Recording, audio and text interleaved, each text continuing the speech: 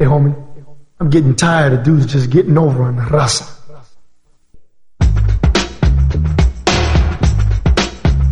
This is for the raza. This is the reality dysfunction. White organization as part of a national. I was not in the lead. I was in a support role in Pop-Up. I was on the other side of the state. But I've been involved, and I edit our state newsletter, and also I'm a sociologist. I'm interested, and anti-racism activist, anti-poverty activist. So thanks for inviting me. Well, I'm Maria Zavala Paredes. I've been community organizer, union organizer, student organizer for many, many, many years. Most recently, I've been working on my husband's case of juvenile lifer without parole, and trying to help the process along so that he can come home. He was arrested when he was 15, along with about 400 other people in Michigan. That's been a slow process. I've been working on that for the last 20 years. I want to say, been doing some prisoner education, would go inside the facilities to work with prisoners about learning about their Chicano culture. So did that for many years, worked with the United Farm Workers with Todd in Detroit, also worked at Michigan State University and did a 6-day hunger strike to call attention to Chicano issues on campus, recidivism rates, and lack of Chicano Latino professors, helped the start of the Chicano Latino,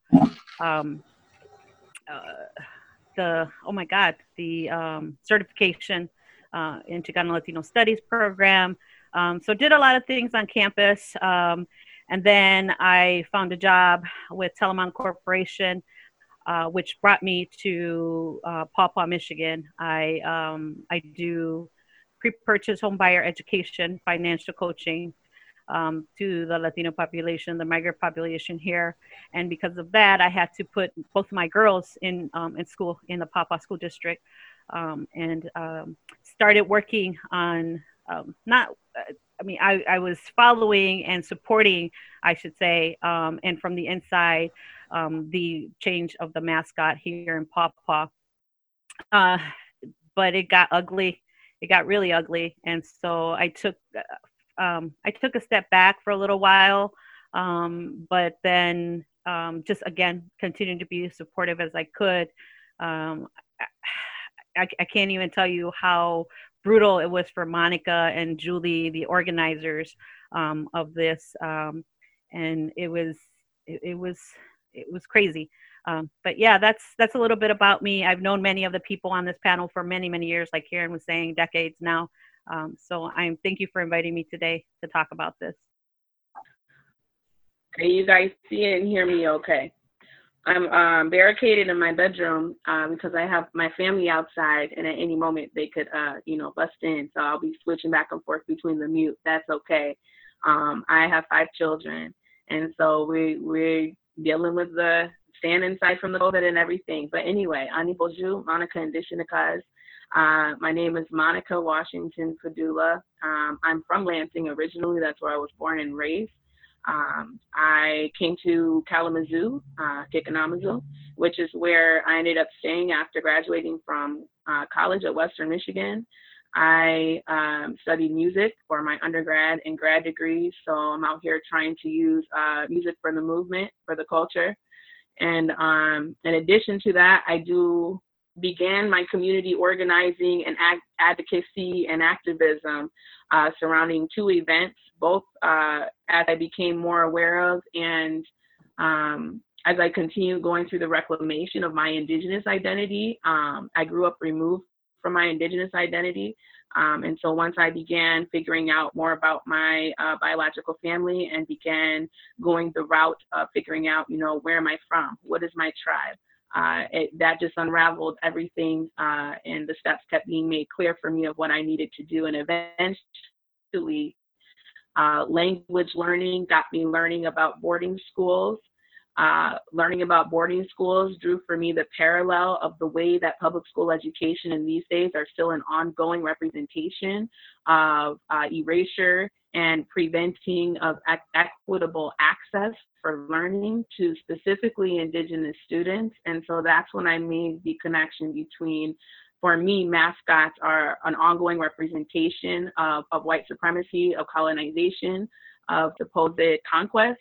And so for me, I began to come to recognize the racist history of the R-word term, of the term redskin. I began to see the ways that stereotypes and icons and caricatures were a part of the ongoing history of America with degrading folks of color.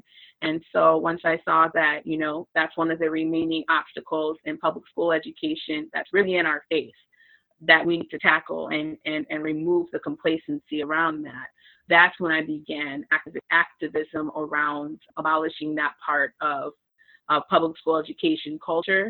And in addition, I also became active around the time of the Black Lives Matter movement. So I had two kind of resurgences and forms of activism that began to come together and brew at the same time. I identify as Afro-Native, so I am both Black, ethnically Black, and also have been reclaiming my Ojibwe culture, and my family are historic descendants of the Saginaw Band of Ojibwe in Michigan. And I just wanted to add, because Monica wasn't on there, Monica and Julie Dye really picked up the struggle in Papa, and Maria did what she could, but it's different when you have a kid in the system. But they really were on point there and really had their boots on the ground in this fight. And I participate with Michigan Coalition Against Racism in Sports. And, you know, Monica, I'm glad you reminded me. I should identify, you guys, I'm Euro Native. I'm 3/4 European American, and I'm 1/4 Native through my grandmother. And I went through that reclamation process too, and I've really tried to be supportive of Monica and other people who are trying to find out who we are. And I actually have gone back to my grandmother's tribe in Maine. And for 12 years, I worked with an elder that ran our community center, museum, and language program. And I actually ended up publishing an oral history book with him through the University of Maine. And so it's a long, hard struggle. And I think that one of the really big issues is that as dominant society has defined us in this cartoonish way, it's taught our ancestors and ourselves even to be ashamed of who we are. And so they remove the truth and they insert these people like your guy who is part of this organization, this Hispanio organization, and they dominate the dialogue and try to define who we are. And I think now that we're doing this kind of cancel culture, we need to take a step beyond that and decide what are we going to do in its place. I think it's fantastic that we're tearing things down, but in Clinton, where they were the R-skins until just this past week, people fought really hard to remove that. And there were hate crimes. There were hate crimes in IPSI. There were hate crimes at EMU. If you guys remember Kylie, She had a hate crime perpetrated against her. And you guys know she walked on? Yeah. Mexico, actually. She's gone. So there's been all these negative consequences and all these sacrifices made. And I would like to see us kind of unify and come together in the direction. How are we going to get out there and reach out to each other, to our own people and to each other, and replace that racist colonial narrative? That, like, truth and reconciliation, we still need to do the reconciliation, doing it by teaching Indigenous studies, right? But that's why I wanted to hear what you guys have to say and how we can come together. I think that's an excellent frame, Karen. I really appreciate you saying that. What I was hoping is that maybe you guys could give us a historical synopsis of the struggle. that you went through there, you know, not just for our benefit, but for the people who are listening, right? Because one of the things that we really try to do with this podcast is talk about organizing and the organizing work that people are doing in different communities. And so being able to provide those stories, I think, is very empowering to individuals who are thinking about doing the same thing, but they're just not quite sure how they would go about it. Monica, if you wanted to, or Maria or Karen, if you guys just kind of wanted to round robin it and talk about the campaign itself, that would be good. And I want to give a thank you too to all of you being on here as relatives. One thing I mentioned in the thread when Ernesto was approaching, you know, myself about having this conversation online is I said, hey, you know, I know this is a Chicano, Chicanakis, you know, forum. And I said, I love that because of the fact that, you know, indigeneity is universal, especially for Black and Brown people. And how are we acknowledging our interconnectedness? How are we acknowledging our relationship? And so a lot of times we get folks that are pushed out of those narratives and folks that are pushed out of having access to indigeneity. And that's been part of my journey that this work has started for me because of the fact that I am Black and Native. So Maria, actually, would you be willing to tell a little bit about yours? I need to take just a quick exit to hug my children goodbye quickly, and I will be right back. All the children that we have in our different houses, they are the background noise to this podcast mostly every week. So yeah, we got that.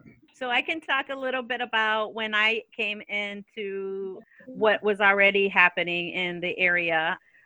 I can't even remember the dates right now, but Estrella, my middle child, was in middle school? No, in high school. And Mayeli was in elementary school. And I believe actually she was just starting the Great Start Collab. So Great Start, so not even in school yet. And I knew where I was coming. I didn't come to this town blindly. I knew that there were a lot of racial tensions, a lot of racial issues. My husband is from St. Joseph, from Berrien County, bordering Benton Harbor and St. Joseph. And that's only about a 40-minute drive from here. Years ago, Governor Granholm at that time deployed the National Guards to Benton Harbor and St. Joe because there was some racial riots happening down there. So any rural community out here on the outskirts is very ultra conservative community.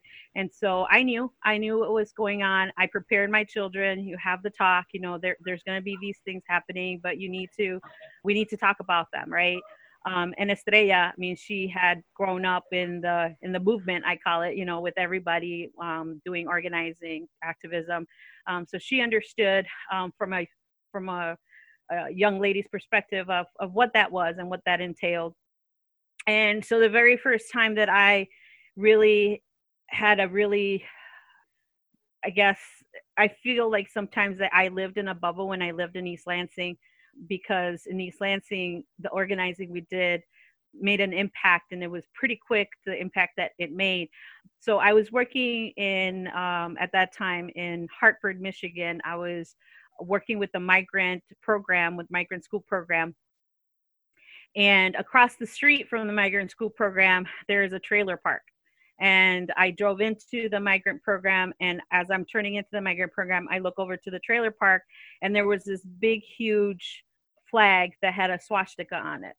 And it was a very apparent because all the buses that pick up the migrant kids drive by there. They have to, there's no other way. You can't miss it. And so that was my first experience in the area. I was like, oh my God, I can't believe that is allowed to. I understand self-expression, I understand all that, but it was just very impactful.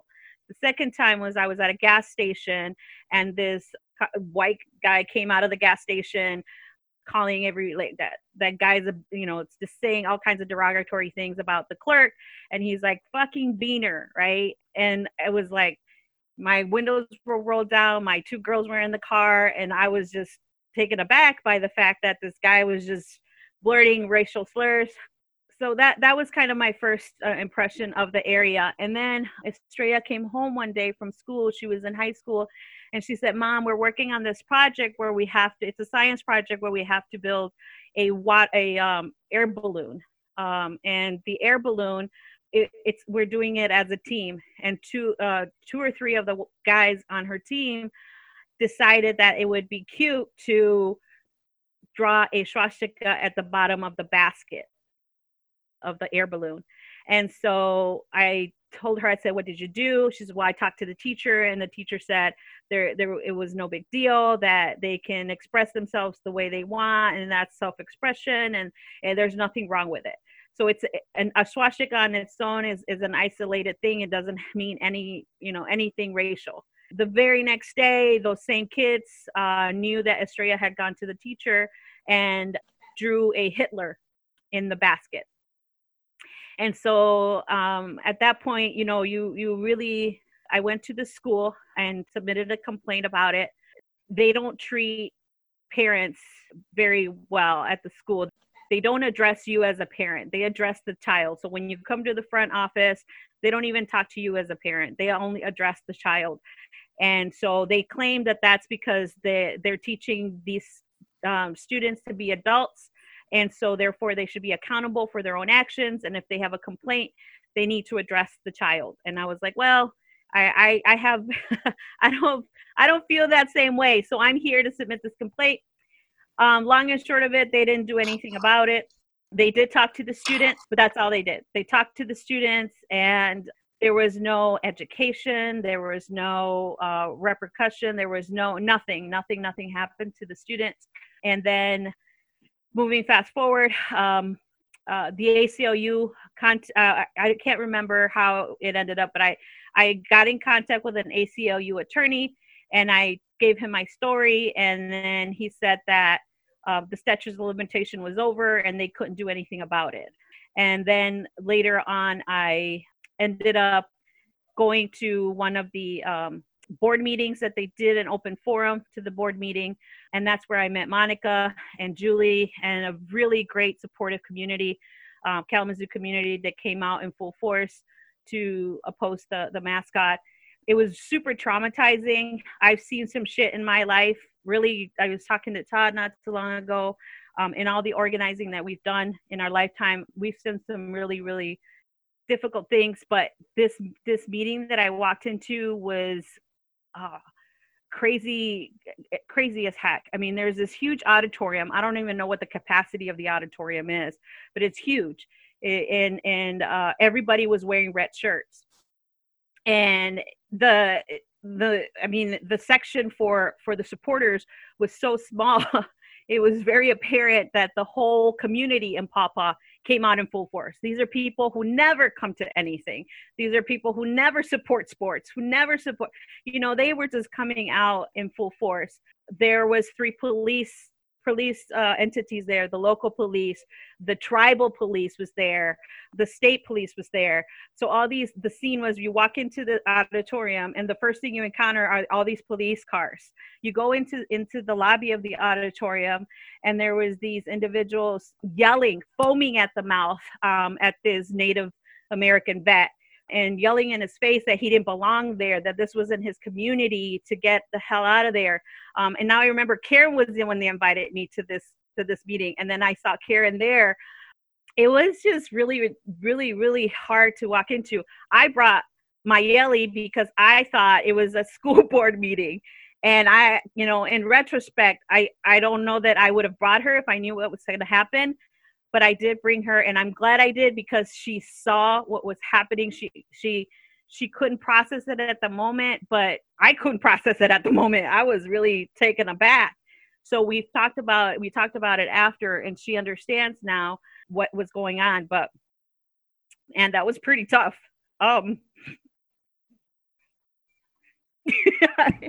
It's okay. I know. Take your time. Telling me not to cry. Yeah, no, take your time. It's all right. And then, so moving forward, I mean, in elementary, she's at the elementary school level, and we were having a conversation one day, me and Mayeli. She's 10 now.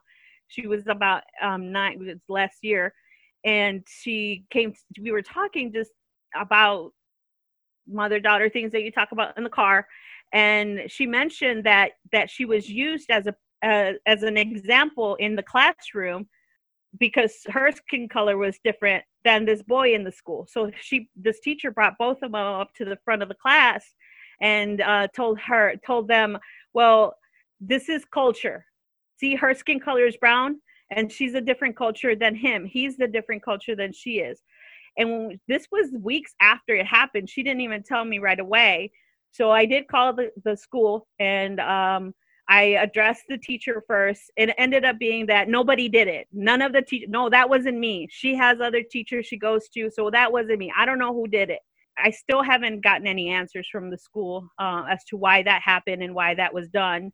And I was just like, I want to provide information and education. I don't want to blame whoever did it. I want these people who did it, or your school staff, to realize that there's many, many other ways to teach culture than to show somebody and use them as a prop and show that their skin color is culture. So those are a few of the things and examples that have happened to me in the school district. And to my knowledge, this fight didn't start recently. This has been going on for years and years and years in terms of changing the mascot. And there's been many supporters in Paw who want this change to happen. It just, the majority, they really show their true colors when it comes to any type of change. And the most disheartening part about it is, it shouldn't have surprised me, but one of the women who was leading the to keep the mascot, Kim Vargas, to my knowledge, is Mexican. Her husband's white, and he ended up running for school board because he said that the only way to secure the mascot was if he was on the school board. He did run for school board. However, a year after, not even a year, months after he became school board, he passed away of a heart attack. And I think that Kim lost some momentum, but man, she had a lot of supporters and still has a lot of supporters. I'm going to pass it over to Monica. Was he elected, Maria? Just real quick. Was he elected to the school board? Yep. Mm-hmm. Okay. Yeah, me was Maria for, it was a lot. It definitely was a lot. And, when you see that emotion, there's something there, where when you are fighting just to maintain, just to keep what is base level right, what is base level needs, right? Having to put so much effort into that and then taking that blame and that shame off of your baby, it's too much. The reason that I even got involved in this, not knowing anything about the history of Paw, not even intending to end up at Paw. I really feel like, when things need to be done, I do feel like, the Creator puts us in places and positions for things we have no idea we are there to do.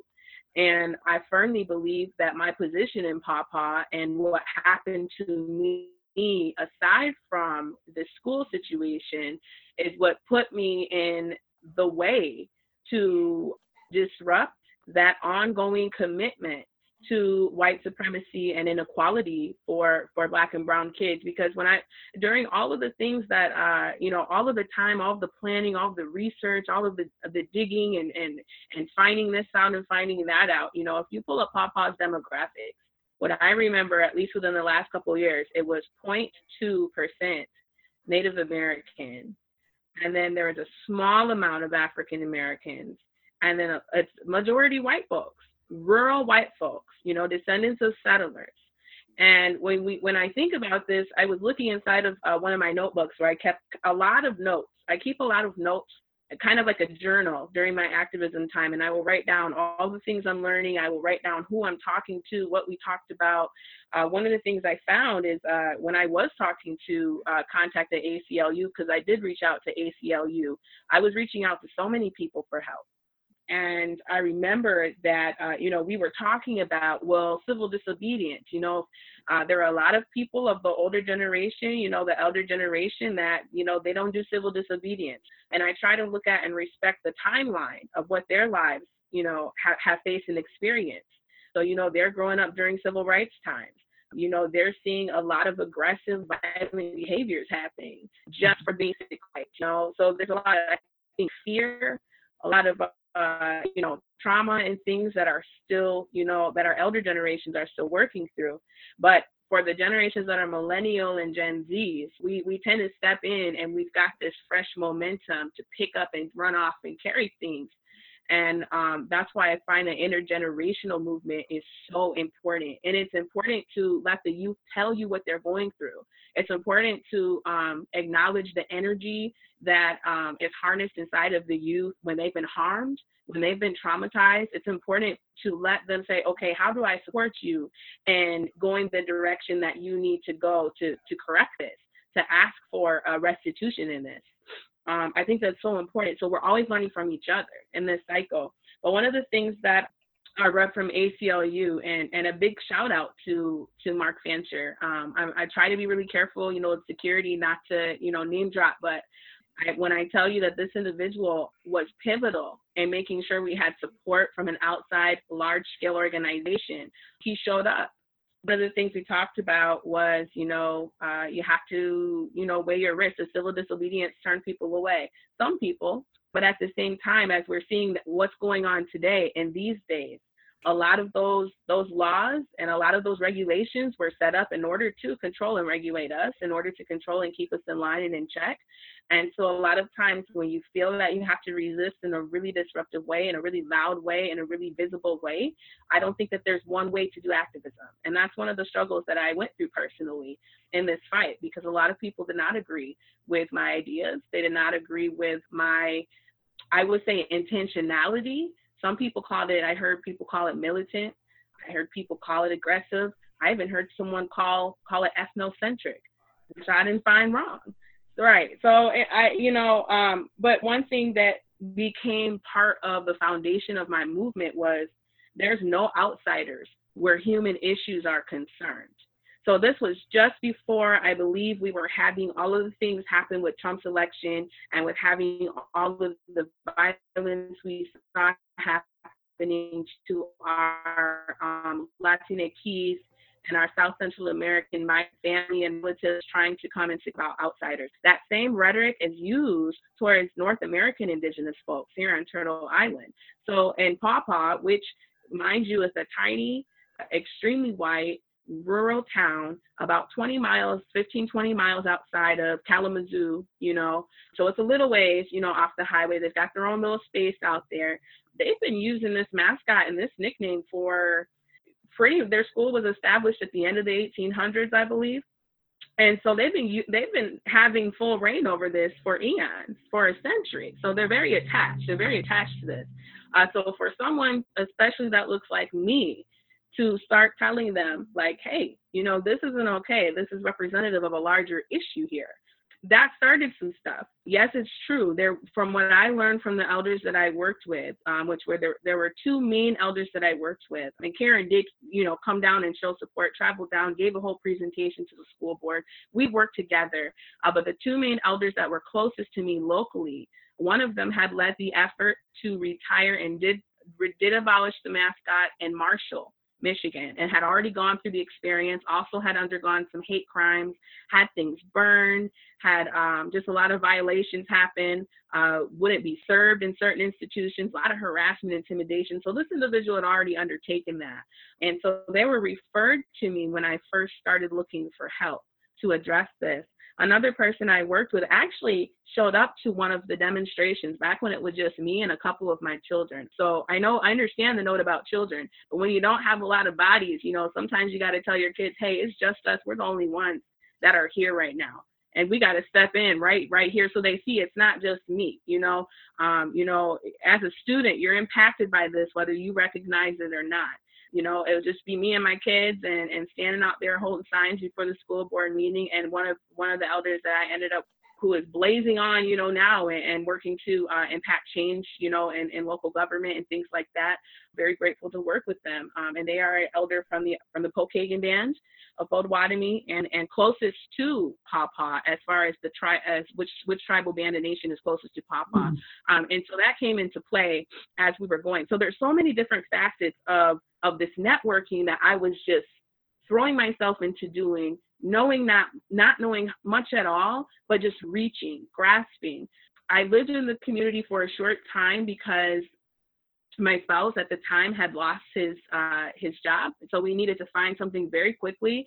I managed as a musician to find a position in Paw Paw at a church as a music director that paid enough to get us on our feet for a little bit. So I accepted it. This was out of need. So I didn't do my research. I just knew that we were going to be okay for a little while. Once I started seeing that it wasn't a safe place for myself, as a Black and brown woman, as someone that is dedicated to bringing sacred musics that are not just Eurocentric with me wherever I go, it became problematic, and I ended up having to leave that position.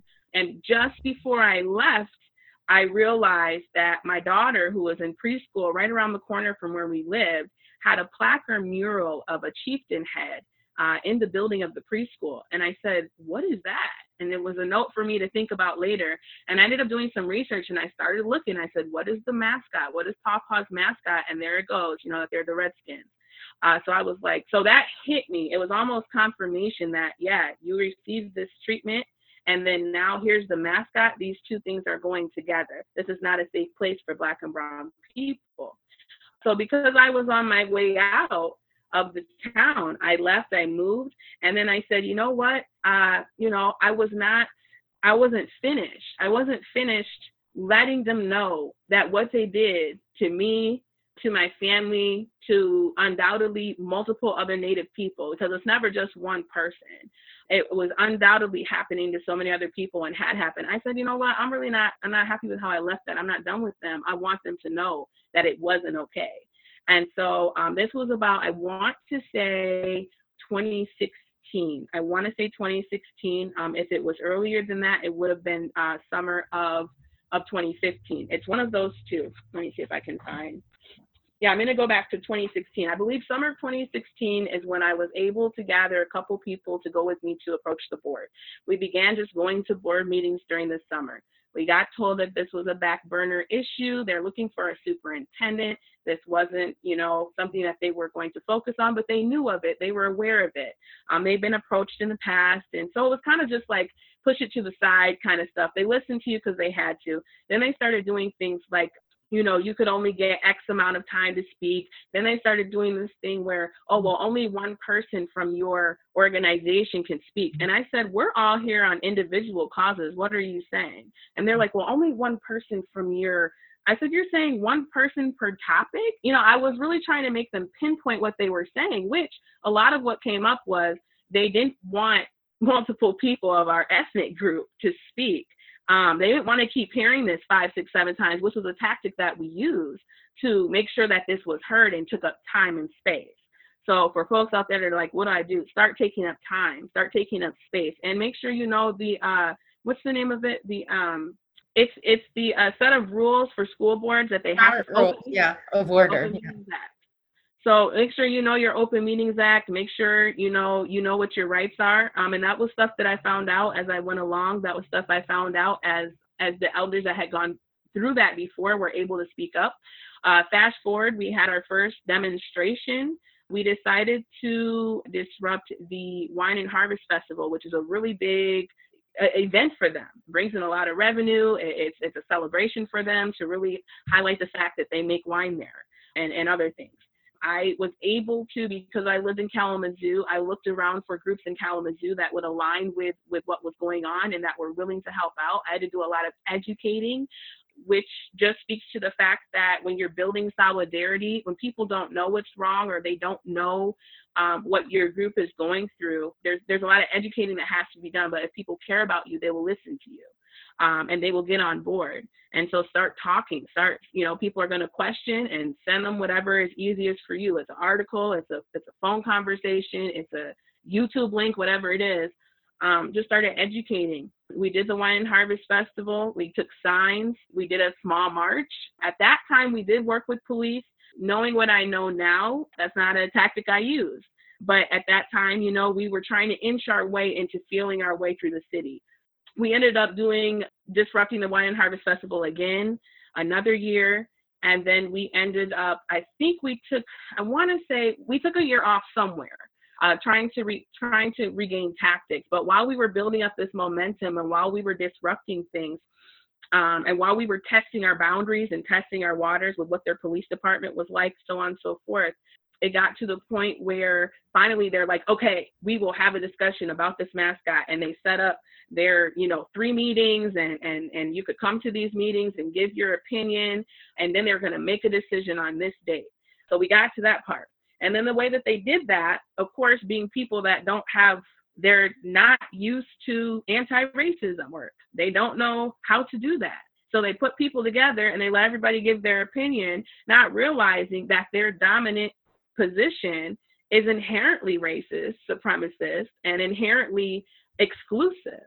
And so we're just sitting here listening to a ton of comments of people that don't know anything about natives and are being inherently racist at the same time. They're also reinforcing each other in the conversation, so, right? Because they all have the same opinion.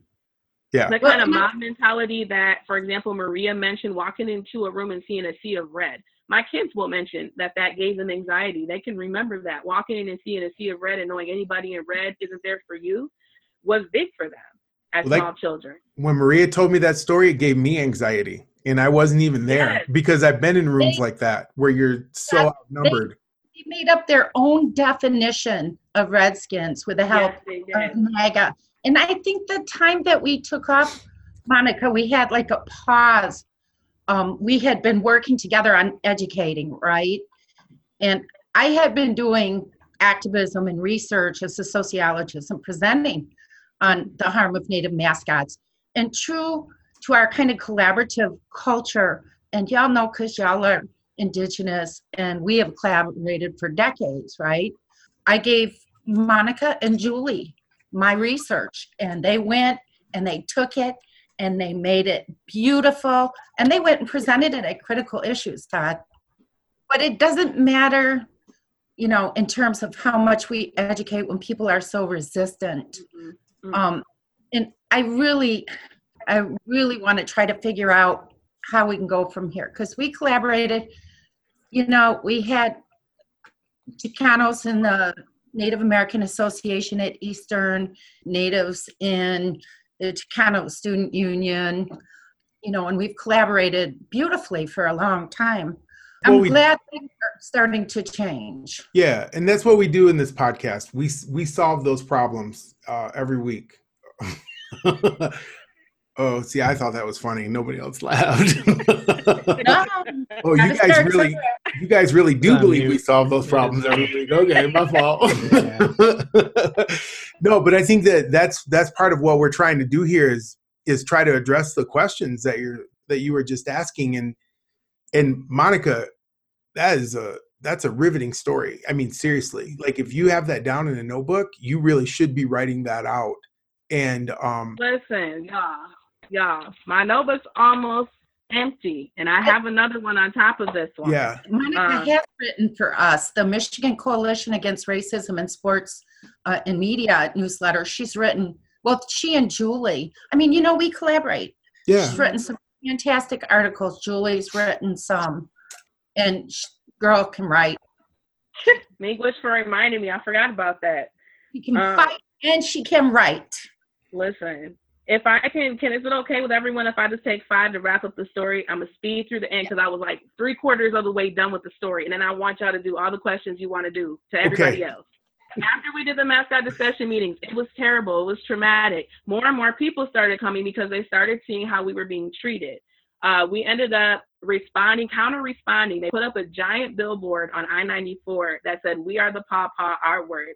And we were so like, are you kidding me? So we decided to raise funds to counter-respond, and we ended up purchasing a billboard, put it in the same spot, and then we wrote the definition of the R word, which is in the dictionary, which basically says that it's highly offensive, should be avoided, and is an antiquated term for Native American people. So we responded that way. The last protest that we did, the last demonstration, this is so important. This was at the height of, when I say Black and Brown solidarity contributed to this. Being someone that's in both communities, I was always drawing inspiration, always learning, always bringing my communities together to say, please help with this, it matters, we need the numbers. I, together with another Latinx sister, relative, good friend, we ended up blocking their parade. They're having a parade. Her and I were the only 2 people that walked out into this parade, stopped the truck with a float on it that had their high school, excited kids on there to rep their school. And we knelt until we were escorted by police off of the road. We knelt in Colin Kaepernick fashion to throw nod to that.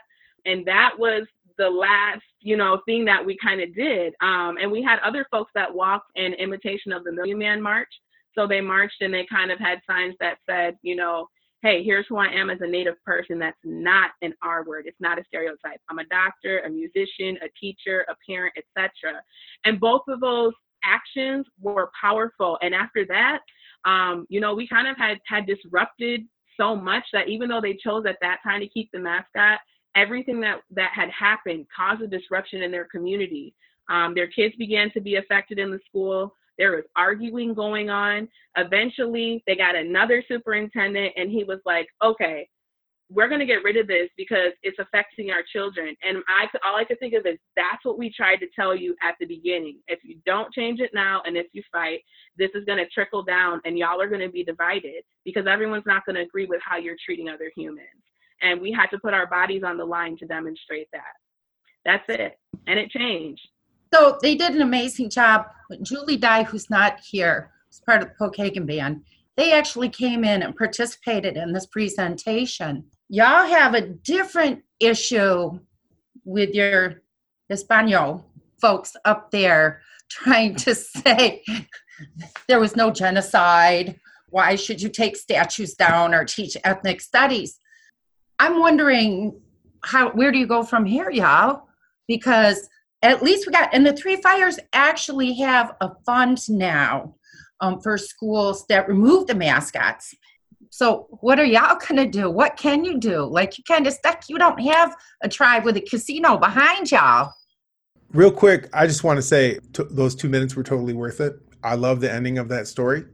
That is War of the Flea right there. I mean, you create a situation where you are a constant irritant to power and to the power structure, and you force them to acquiesce through that irritation. And, like when it gets down to the kids and the kids are arguing with each other and there's fighting in the school and all this other kind of stuff. I mean, mission accomplished. That's what I'm talking about. I mean, that was good.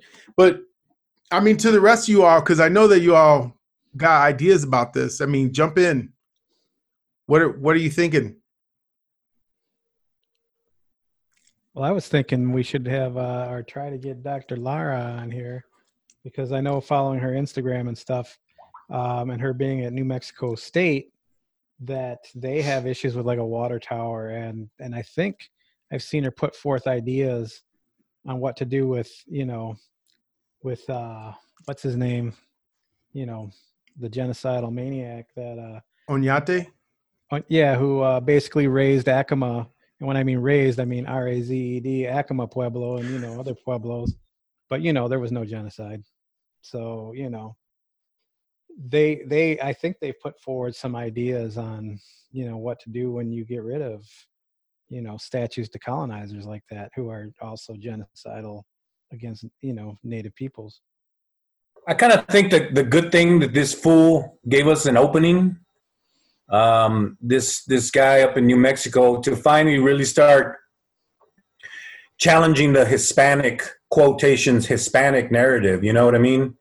Because I think to the average, let's say the average American or average person out in the United States, they don't really get to understand the complexity of what the Chicano or the indigenous identity is, right? So they're just kind of like, well, yeah, it's Hispanic. It is, that might upset the quote Hispanics, without really understanding the genocidal history of the Spaniards in relation to other indigenous people and Chicanos themselves, right? So it's a good, we've had this whole Hispanic thing kind of forced on us and, thrown down our throats, forced down our throats. It's not accurate. It erases our indigeneity. It erases our African history while promoting the kind of whitewashing us. And I think it's a way, even though you just kind of want to roll your eyes, like we still have to deal with this. And unfortunately within the Mexicano community and as a whole, New Mexicans have always had this bad reputation for doing that.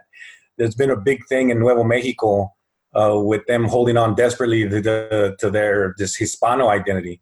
So even though it's very annoying, I think it kind of gives us an opportunity to say, yeah, man, take those statues down, because they're not really represent me, don't represent my community. You know, to me, it's always like the same thing. Like, no one would dare insult an African American by saying that somehow they're related to the slave owners that raped their family. So why in the hell do we get this Hispanic identity, this Espanol identity rammed down our throats, when it's the same thing what those guys did was commit sexual violence and terror and genocide against our relatives? Like, I just never understood that. Well, I think, and Todd was there, and we were in, was it Tucson? No, it was Albuquerque for a Knox conference. And even some fool out of the Chicano Studies program was putting forth this idea, you know, of the Republic of the North, meaning, you know, Charles Trujillo. Trujillo. Yeah. But the thing about it is in this republic, it wasn't really a republic, because guess who was in charge of all the, you know, unwashed brown masses? And it happened to be, you know, coincidentally, you know, those enlightened Hispanos from northern New Mexico.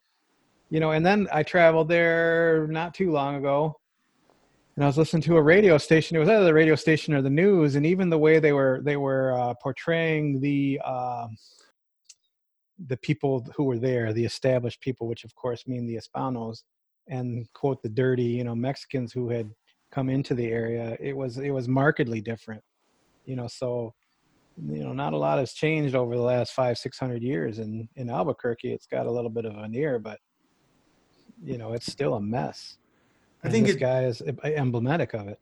And I think it's also interesting too. One of the things that Monica was saying was that this high school in Pawpaw was created, or they adopted this this mascot in the late 1800s. Is that right, Monica? I heard you say that. See, what's really interesting about that is, you know, if you think about the timeline, I mean, the late 1800s is really when the Indian Wars are wrapping up in the West, right? And so even here in this town that I live in, there was this secret organization. They call themselves the Smoke Eye. It was all these white people that used to like paint themselves red, and then they would do like all these fake ass ceremonies and everything. But the thing about it is that this was serious business here in Prescott. I don't even think those fools thought they were making fun of somebody. That's how serious it was. Like, they were like about it, right? And for years here in Prescott, this organization flourished. The point being that here in Arizona, this organization starts in the early 1900s, in the early part of the 20th century, barely 30 years after the official cessation of hostilities between the United States government and Native nations here, right? Yeah. When did the Michigami Society at U of M start? Good question. About the same time, and it included President Gerald Ford and a lot of other people, and that was a huge battle as well. And people lost their jobs. Yeah. Right? Shannon Martin has a great job now as the director of Zibbowing. Yeah. She had an important, fantastic position at U of M. Yeah. So persecution, those of us inside the academy, makes it kind of dicey. Yeah. So, you know, I think that it has something to do, well, I don't think it has something to do. It has something to do with the timeline.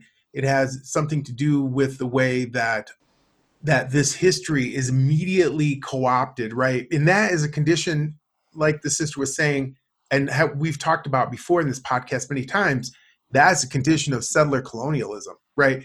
I mean, if they're really settlers, then they have to be the original people on this land, or they have to make up a history that places them as legitimate, with a legitimate claim to being the original inhabitants of this country. I mean, the United States has become a motherland.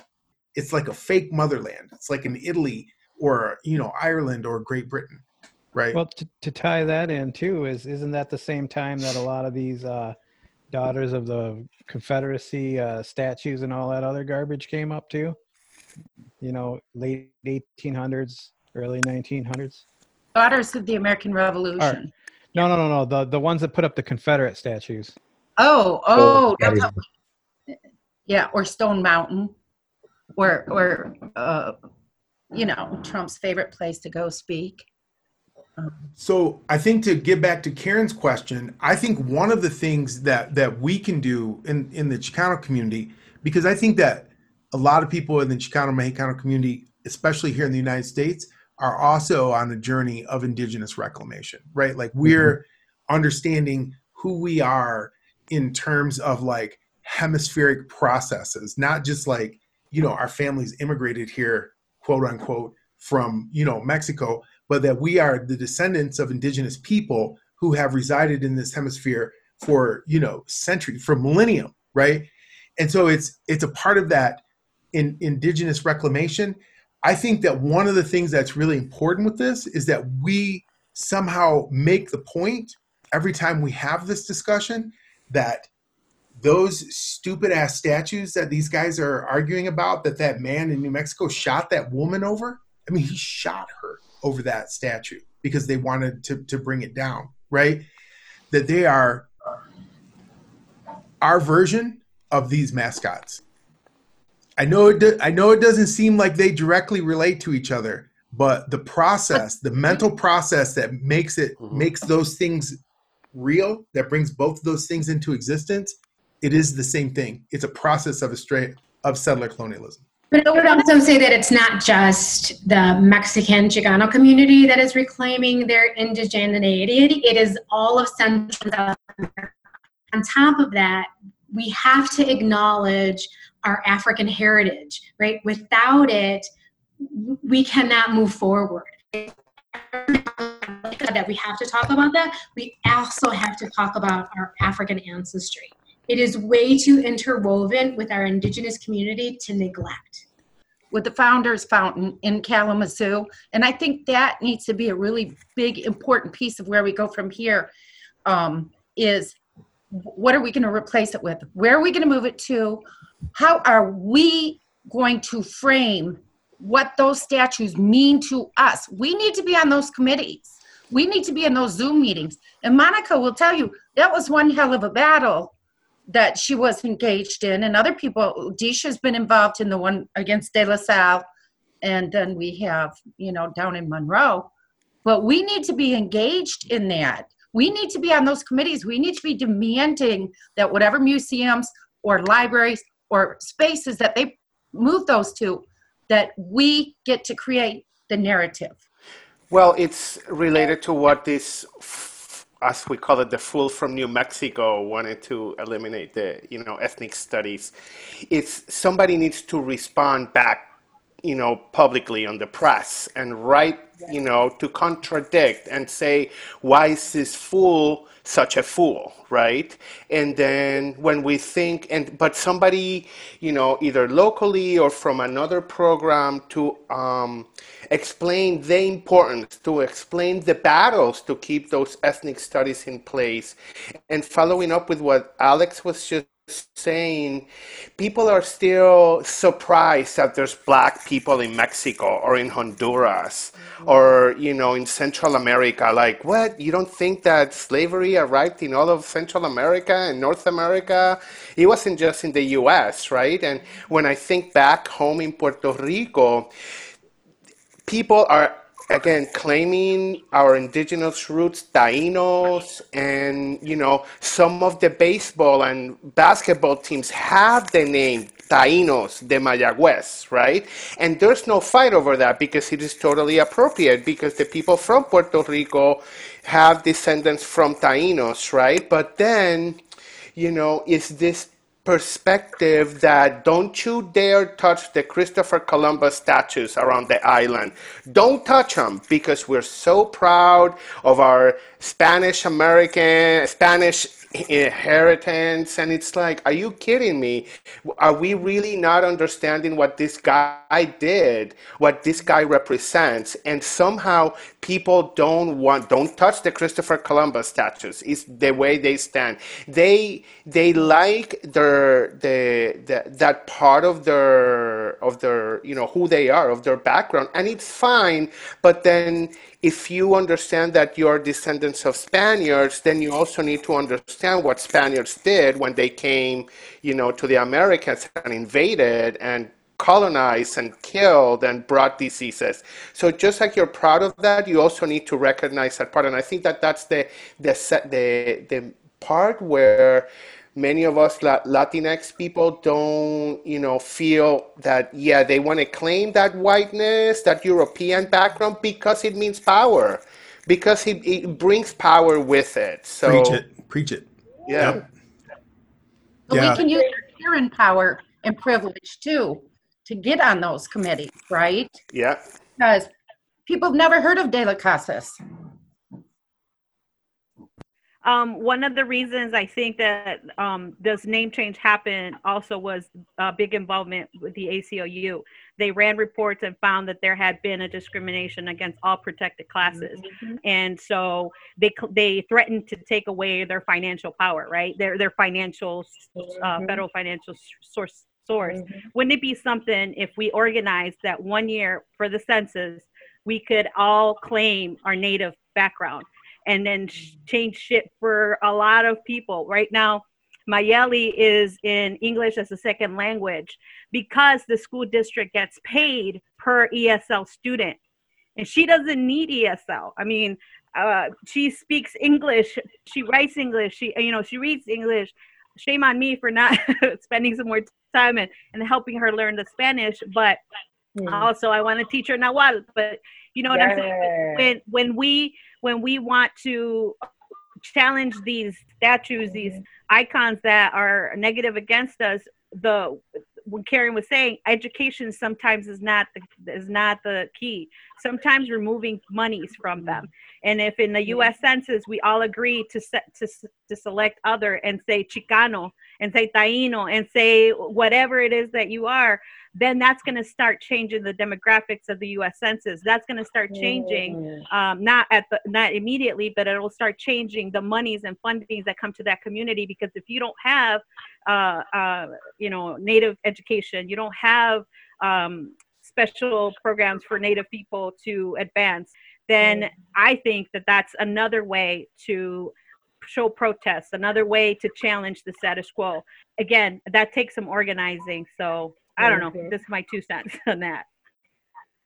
I want to back up what you said, Maria. One piece of counsel that was given to me as I was collecting ideas and advice for action was that you have to approach settler colonialism. You have to approach those folks on their own set of values.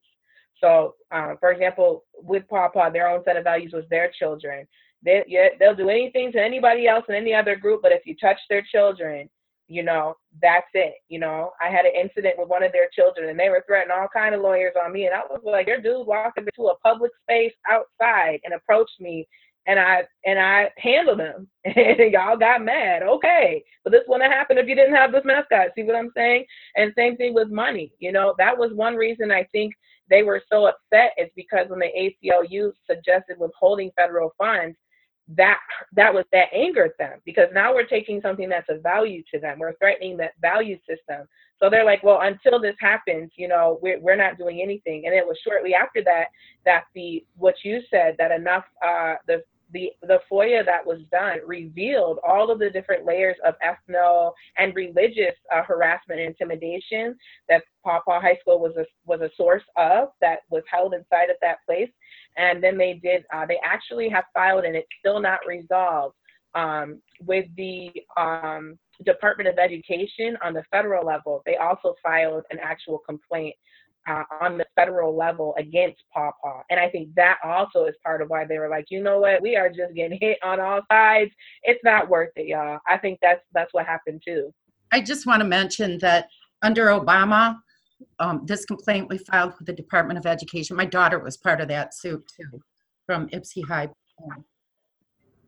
Obama's Department of Education didn't do shit with it, you guys. Wow. So Obama. we can't think there's going to be some democratic savior, as big of an improvement as he is over Trump. Anybody is over Trump. I don't know. We'll see. We'll see if Joe Biden's an improvement over Trump. I got my doubts. So I'm just saying, for the record, I just want to be clear on the record. Is that a prediction that he's going to win? Oh yeah. Hope so. Oh, okay. Yeah, absolutely. Yeah. Yeah. I Good luck mean, with that. I there- hope that works out. Steal it. Trump's going to steal it. They've got their bots out well, here. stealing it and winning it are two different things. I just want to be really clear about that. Stealing it and winning it are two different things. I agree with everything that everybody's saying. You know, I think that's why I was just really listening to the stories. And I agree. I think the main thing, and this is an issue we've covered, this is one of those mixed blessings, you know, where somebody bringing up an issue or, you know, trying to control the narrative is really an opportunity for us to step up and bring the issue to light, which is what they need. And at the same time, you know, it's about getting involved in the community. And this, I think, something that Alex has picked up, right? Being on that PTA, right? Isn't that way you go see Sue said, and this starts all that, you know, locally, and the coalitions build and the bridges extend, and that's where unity comes in. Right on point. Yeah, I think it's brilliant. I mean, the more you listen to it, the more you can see the layers of the campaign that you guys were running there, from you know, making requests under the Freedom of Information Act to direct action. Monica, I just want to tell you, as a person who has long been maligned as a militant, congratulations, really, because that is a badge that you should wear with honor. I think the next best one is rabble rouser, which is my personal favorite. I'm getting it printed on my next business card. Hey, Monica, Karen, Maria, thank you guys for the role you played on Pawpaw. I mean, I kind of echo what Todd was saying earlier. We've all been there, and it's not easy being that one in that room. But I'm very proud to have met and talked to you guys and heard your story today. Hey, thank you. The biggest thing that I picked up from that, because it's going to be more, there's going to be something else. Something's always going to be there until everything's on. But one thing I picked up is that, you know, first of all, as long as I wasn't alone, and, you know, people showed up, I had to, you know, pull, but people showed up. And if you got that happening, it's going to happen. It's going to happen. And then the second thing is, one thing I need y'all men folk to do is I need y'all to make space for women, two-spirit, queer folks, because we are the ones that are sitting on the most marginalized parts of our hierarchies inside of our identity, inside of our ethnic group. And if y'all make space for us, a lot of times we know what needs to be done, but we need y'all to make space and to flank and protect in that way. And that's something that I've been bringing up a lot more. It's so important. So please take that with you if you're not already implementing that. They are. These sisters will keep them in check. Yes. Yeah. I don't know what space I'm in yet, so I just got to say it. Oh no, you're in that space. This is a good platform for that. This platform is, since I've been involved, I think I have felt that I've been given space with my Chicano brothers that I started organizing with back in the 1990s. So Monica, you're welcome. I think that your opinions are going to be valued and not just valued, but implemented, you know. So if you continue to join these platforms and join these talks, these pláticas, I think that you'll find a very welcoming space. So, but I just wanted to say,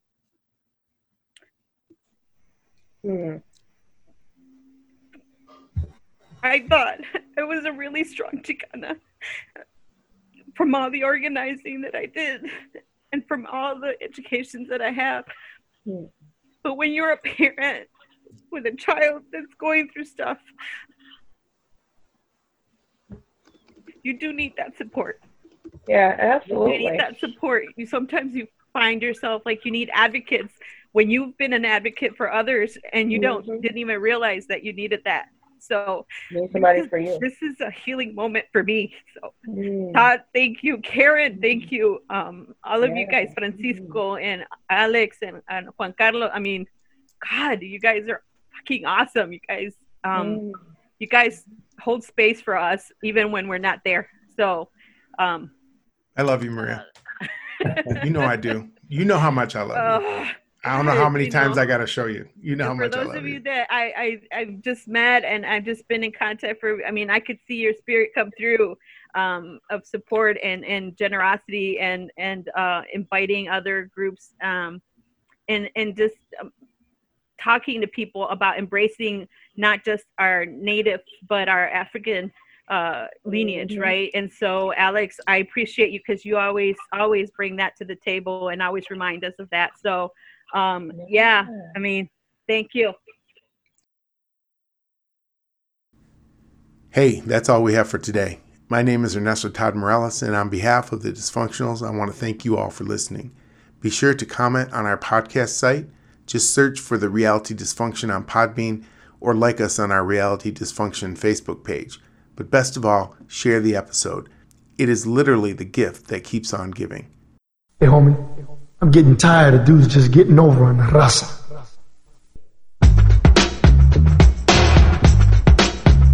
This is for the raza. This is The Reality Dysfunction.